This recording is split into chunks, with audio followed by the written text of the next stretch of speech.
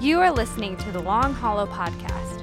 For more information on Long Hollow or to watch a video version of this podcast, visit www.longhollow.com. You know, when we moved from East Tennessee to Middle Tennessee, Candy and I realized why our community is called Music City, right? I mean, how many country music fans in here?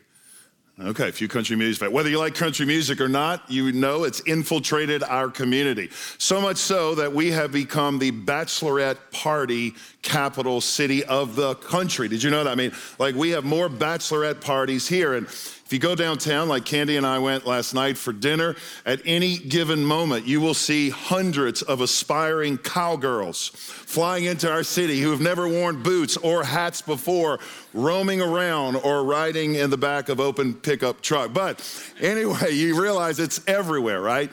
You can walk down by the Johnny Cash Museum or the Country Music Hall of Fame, or even go by any of the honky-tonk bars on Broadway, and you'll realize that we have allowed, sadly, country music to infiltrate our theology. I've learned early on, you can't let the big 98 teach you about God, right? Because we know there are no holes in the floor of heaven, and the devil doesn't play a fiddle, right? So we know these things already. But one of the things I want to teach you today is that there was one man who got it right. The great theologian, country singer, Aaron Tippin, who said you got to stand for something or you will fall for anything. You remember this? Anybody remember this song from the 90s, right? What we're going to talk about today is how Daniel and his three friends understood that this is more than a country song. This is a mantra to live by. This is a conviction we all should have as believers of Jesus Christ. If you have a Bible, I hope you do. Turn with me to Daniel chapter 2. Daniel chapter 2. Let me give you the backstory of what's happening up to this point. Nebuchadnezzar, the ruler of Babylon, who ransacked Jerusalem and deported all the Jewish people to Babylon, has a dream one night. He's woken in the middle of the night by this dream, and he doesn't know what it means. And so he summons all the magicians and the sorcerers and the mediums and the astrologers, and none of them could interpret the dream, so he's basically going to kill them all. And right before that, he hears that a Jewish boy that he took into his court by the name of Daniel actually has the gift of interpretation. So Daniel comes in and he says, hey, just for the record, I can't do this, but through God, I can. And so Daniel interprets the dream. Nebuchadnezzar is overjoyed, and this is what happens next. Daniel chapter 2, verses 46 and following. If you're there, we like to say word at Long Hollow, so you can say word if you're there. The word of the Lord.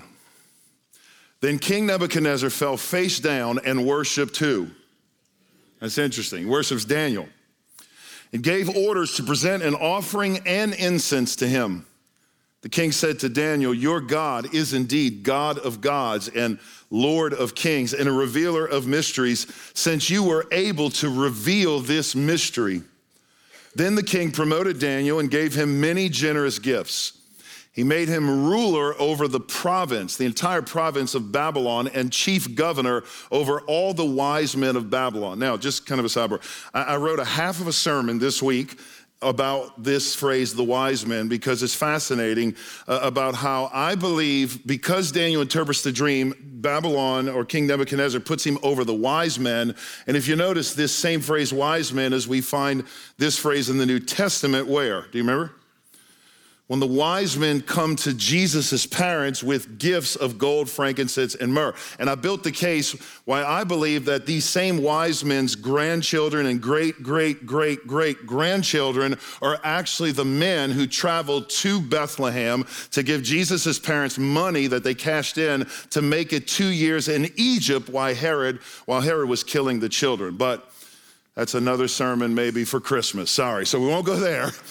What I want to speak on today, which I think is a more applicable point, and that is I'm going to teach you today about the power of biblical conviction and why we need it. And let's see what happens. So at Daniel's request, the king appointed Shadrach, Meshach, and Abednego to manage the province. So Daniel said, hey, if I'm going to be blessed, let me bring my friends with me, and we're going to manage the province of Babylon, but Daniel remained at the king's court. Now here's the principle: one truth, two subpoints, or two supporting points.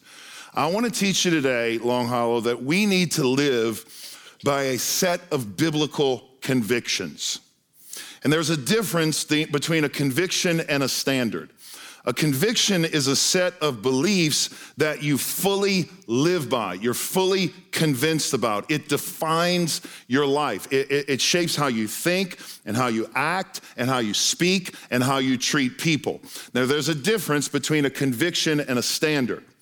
A standard are things you learn or things you are knowledgeable about. A conviction is something you stake your life on. It's something that you live out. It's something that you must adopt, that you're convinced about. And what we're going to see today is that Daniel himself and his three friends live by conviction. I said this last week. You have to decide before you're having to decide in the moment how you're going to live. That's a conviction. The way you develop a conviction is simply this. Daniel shows us a principle I want us to get, and that is this. Daniel knew going into Babylon that God owned everything and controlled everyone. And I want you to get this today. God controls everything and everyone. Do you believe that? This is yes? This is no, right? This is yeah, okay. See, here's what Daniel knew. Daniel knew that even though he was working in Babylon, he had been given an assignment by God to be there. And he knew who controlled the king. And I'll show it to you. You gotta understand, King Nebuchadnezzar, kind of the king leader of the world at that time, they were conquering all the nations. King Nebuchadnezzar comes into Jerusalem. He ransacks the community. He decimates the temple.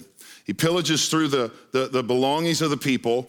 He rapes some of the family members. He deports all of the people to Babylon, and he's in control. It looks really bad, but I believe Daniel knows what his friend and contemporary Jeremiah the prophet says about Nebuchadnezzar.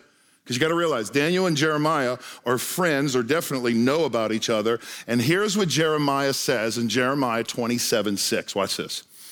Jeremiah says, so now I have placed, this is God talking, all of the lands under the authority of my servant Nebuchadnezzar. That's fascinating. What does God call Nebuchadnezzar? My servant. I have even given him the wild animals to serve. I'm just going to give him the animals as lagniappe. You know, you have the people, you might as well have the animal. All the nations will serve him, his son and his grandson, until the time of his own land comes. And then many nations and great kings will enslave him. I love this. Everybody's going to be a servant to Nebuchadnezzar, but he's my servant. But then one day he's going to be their servant, says the Lord. See, Daniel knows that God is in control. Now, Jesus is going to teach Pontius Pilate in the New Testament the same principle. Do you remember when he's interrogating Jesus right before he's going to send him the crucifixion, and his wife has a dream and says, leave that man alone. He is a holy man. And so he has this dialogue with Jesus, John 19, verse 10. So Pilate said to Jesus, do you refuse to speak to me? Do you not know that I have the authority to release you and the authority to crucify you? Watch Jesus. You have no authority over me at all, Jesus said, except if it hadn't been given to you from above. What does that mean for us today and the world we live in? Friends, I want you to get this point. God controls every leader through every generation of human history. God was in control over Nero in the first century. God was in control over Stalin in the 30s. He was in control over Churchill in the 40s, over Reagan in the 80s, over Trump in the last term, and Joe Biden, our president today. God is the commander-in-chief, amen? And Proverbs tells us this, Proverbs 21:1, a king's heart is like channeled water in the Lord's hand. God directs it wherever he wants to go. Here's the thing about our God. God is the one who sets up government, even bad ones, and God's the one who takes down governments, and God's still in control. So what does that mean for us? That means you could support a biblical candidate. You can get behind a biblical candidate. You can even vote for a biblical candidate. But you don't let your life fall apart when the candidate doesn't win.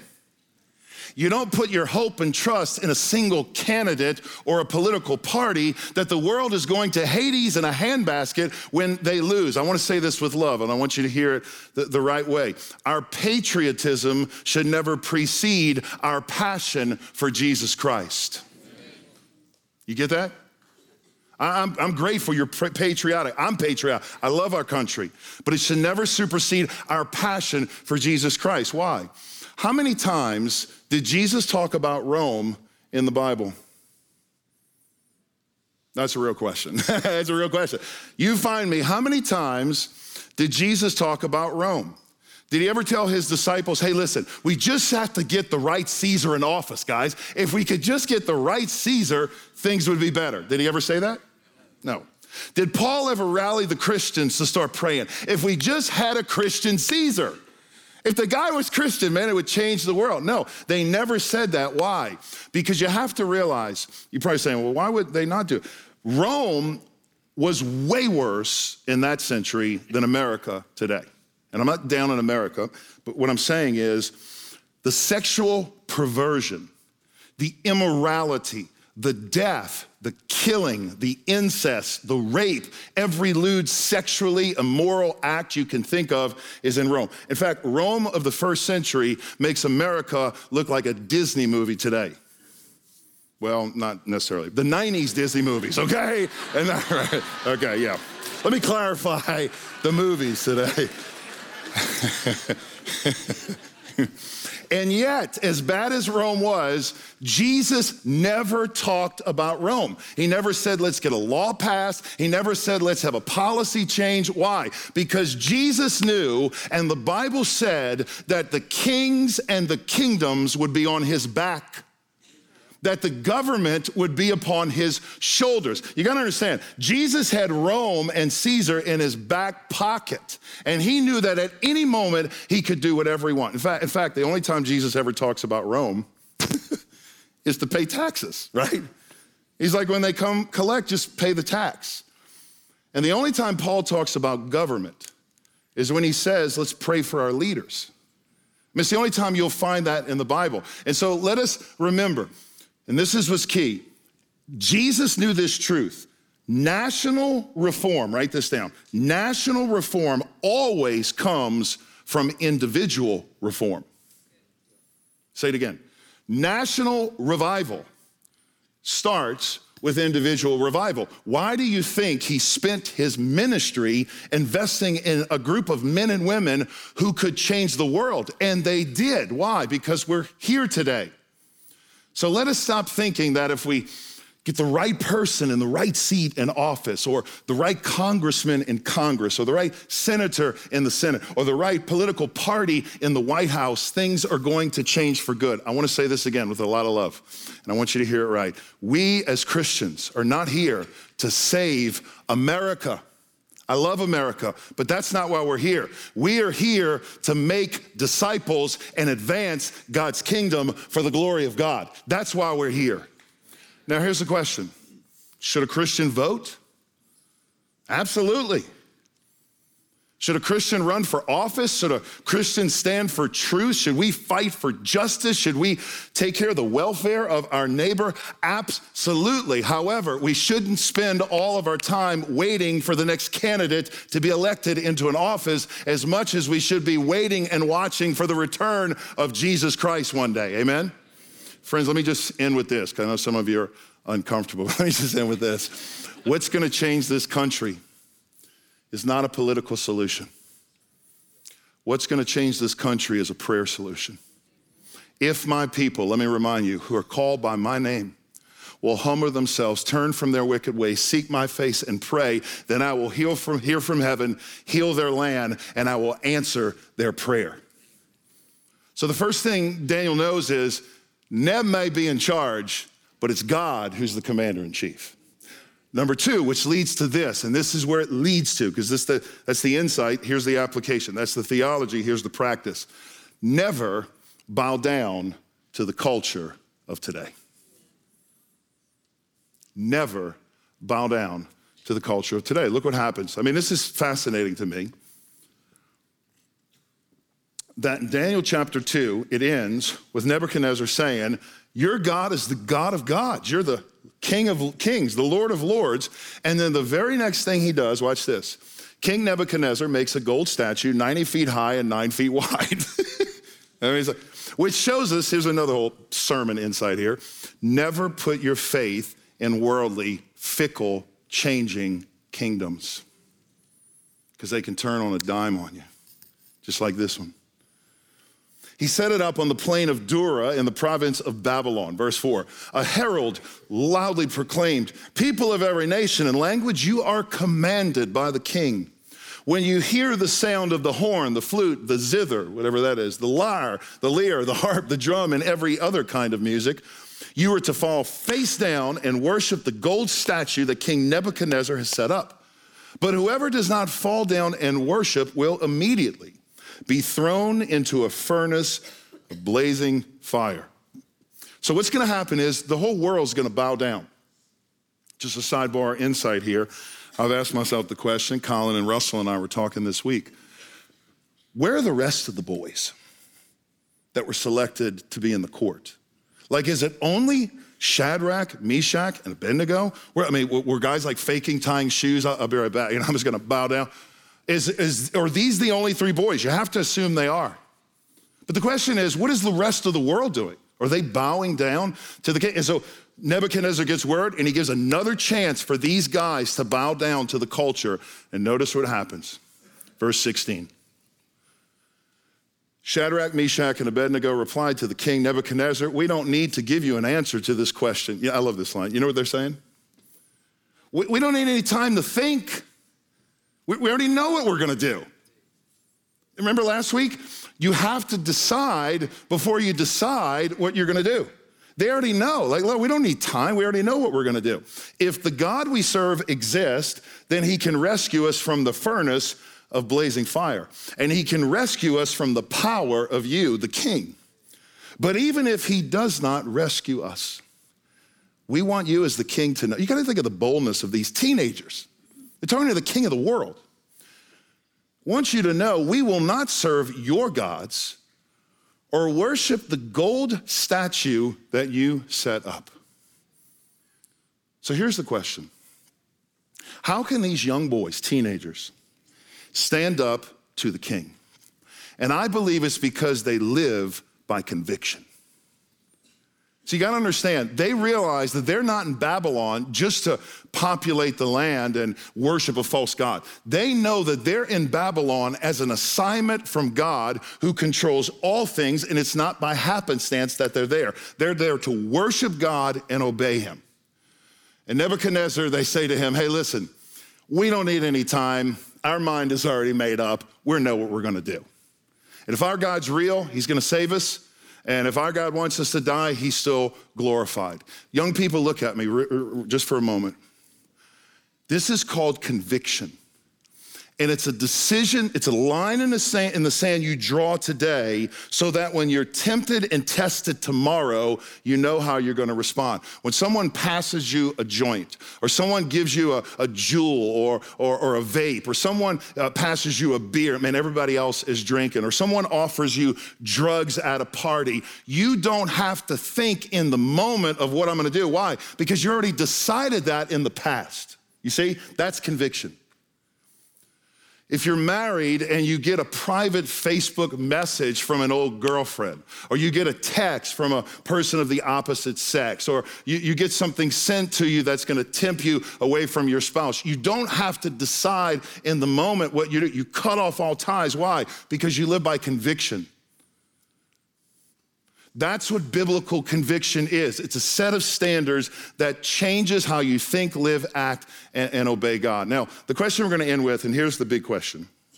Why in the world does Nebuchadnezzar lose his mind over these three boys bowing down to him?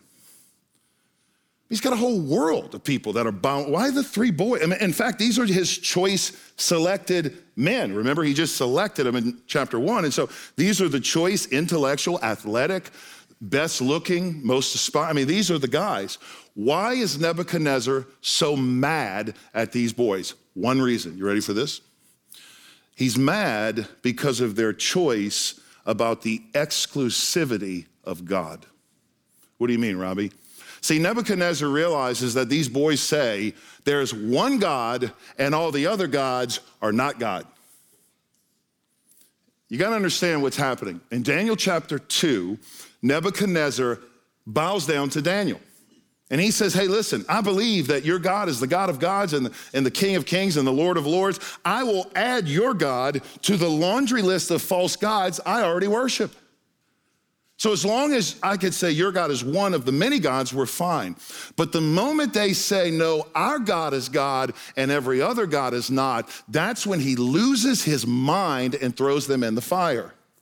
Look at me. If you go in the world today and you confess Jesus as Lord of your life, people may amen that. Man, that's a great thing. It's a beautiful thing. But the moment you tell a lost culture that Jesus is the way, the truth, and the life, and there is no other way to the Father except through him, you're gonna get persecuted. Wouldn't you agree? The moment you say Jesus saves sinners, people, that's a wonderful thing. That is so good. They'll even support that. But the moment you say there is only one name under heaven by which men and women can be saved, and that one name is Jesus Christ, you're gonna be chastised. I mean, that's what the world does today. Let's take, for example, the series I'm coming up to on Labor Day. The world would say, listen, I'm fine with you wanting to be married to your spouse forever of an opposite sex. I'm fine with you being married to someone of the opposite sex. I'm fine with you waiting before marriage to have sex. You can do whatever you want, but don't you dare tell me that sex before marriage is a sin. Don't you dare tell me that living with my girlfriend or boyfriend and shacking up before marriage is wrong. And don't you dare tell me that I can't have a relationship with someone of the same sex. In fact, if you don't march in my gay pride parade, if you don't support my lifestyle, if you don't bow down to my sexual preference, I will throw you in the burning fire.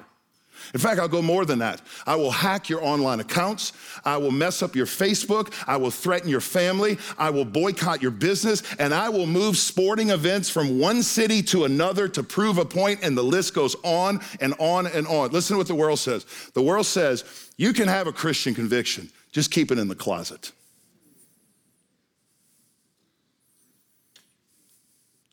You can have convictions all you want. Just don't tell me about them because they're offensive. Let me remind us today that the gospel is offensive. Listen, being a Christian is offensive. That's what you signed up for. In fact, I'll prove it to you. The guy we follow, by the way, offended everybody when he was here, by the way. You know, Jesus, he offended everybody, right? I love what Leonard Ravenhill said about Jesus. He said, when he was born, there was no room for him in the inn. He had no place to stay. There was no room for him in his family. His own family turned upon him. There was no room for him in the temple. The temple turned upon him. And when he died, there was no room to even crucify or even bury him in the city. They buried him outside of the city. Here's what he said. Why in God's name do we expect to be accepted everywhere? Here it is. If the world couldn't get along with the holiest man who ever lived, how in the world do we expect them to get along with us? Have we compromised?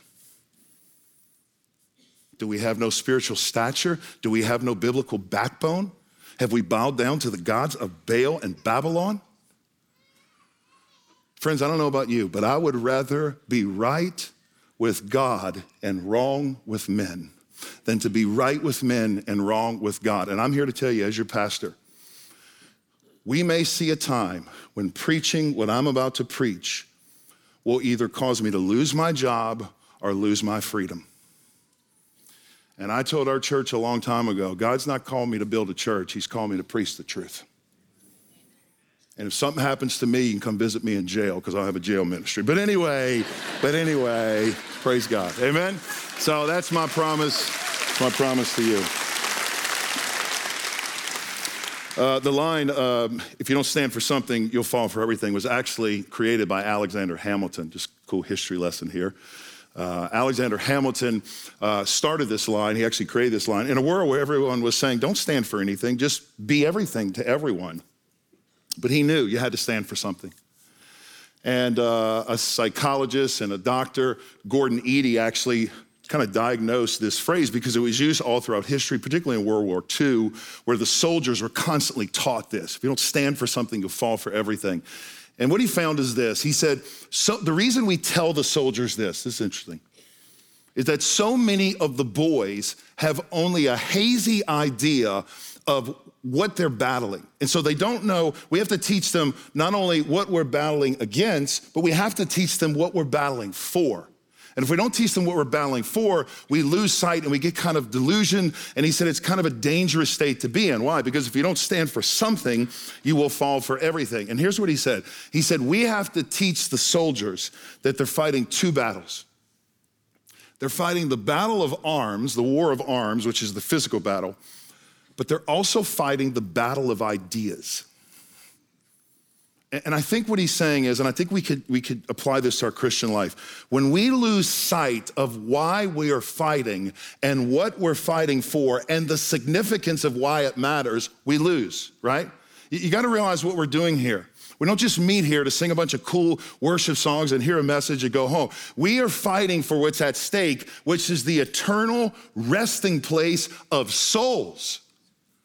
We are fighting against the status quo of wasting a life when you only get one shot here. We are fighting against people going to a place called hell, which is separated from God. The Bible says, which is unbearable fire, gnashing of teeth, and separation in an eternal resting place. That's what we're fighting for. And if we don't know what we're fighting for, we will fall in the moment. See, listen, the reason you waffle so easily in the culture is because you haven't developed a conviction by drawing a biblical line in the sand and saying, come Hades or high water, we're standing on God and his word. And I feel like as we come to this closing moment, I feel like some of you need to reaffirm, and you know who you are, reaffirm your commitment to God. Because some of you have let politics, nationalism, and athleticism, and everything else get in the way of your commitment to God. Whether you're a father or a mother or a single adult or a student or a senior citizen, I don't know, a senior adult, I don't know where you are, but I'm gonna pray over us in a moment, and I'm gonna ask you just for a moment, just bow your head with me.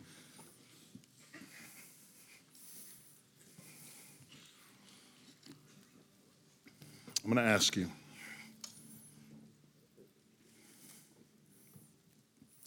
if you need to reaffirm your commitment to Christ, and I'm speaking predominantly to believers here, and I don't know who you are, but you do. You don't have to say anything.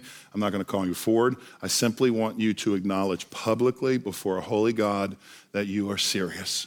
And the way we're going to do that is I'm going to ask you to simply just stand right where you are, and then you're standing without saying anything. You're saying, I'm reaffirming my commitment to God. If you're a young person, if you're a student in here, and you have wavered back and forth, your others are standing. So you just right now, just stand to your feet, and I'm gonna pray a special prayer. I'm gonna pray a prayer specifically over you. To be the father God's called you to be. To be the student God's called you to be. So if you need to stand, thank you. People standing all over. You just stand. You don't have to say a word. Don't have to look around. In fact, when you stand, just stay in a posture of prayer. No one looking around. Just right now, if you need to stand, and you know who you are. Pastor, pray over me. Pray for my family, pray for me. I'm going to reaffirm my commitment. I'm a student. I've played games far too long. I've lived a hypocritical life for far too long. I've been a Pharisee for way too long. People think I'm a good Christian man. I'm living a lie right now. People think I'm a godly Christian woman. I'm not living that way. And God, you know, and I know. And today I'm drawing a line in the sand, and I'm not going back. I'm not retreating. I'm not returning. I'm moving forward today. So if that's you, right now, just stand for a moment. People already standing all over.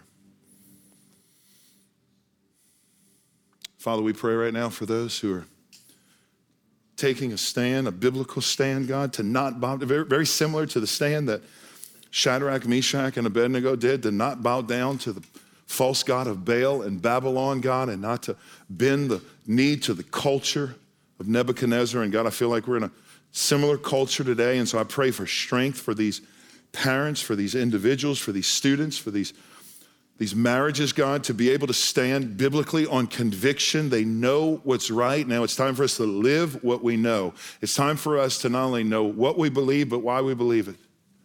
And so help us today, God, in a world that is against everything you stand for. Give us the courage to do that. And I pray for a filling, a controlling of the Holy Spirit in their lives. We ask it today in the only name we know how. And that's the strong and powerful name of Jesus Christ. And everyone said,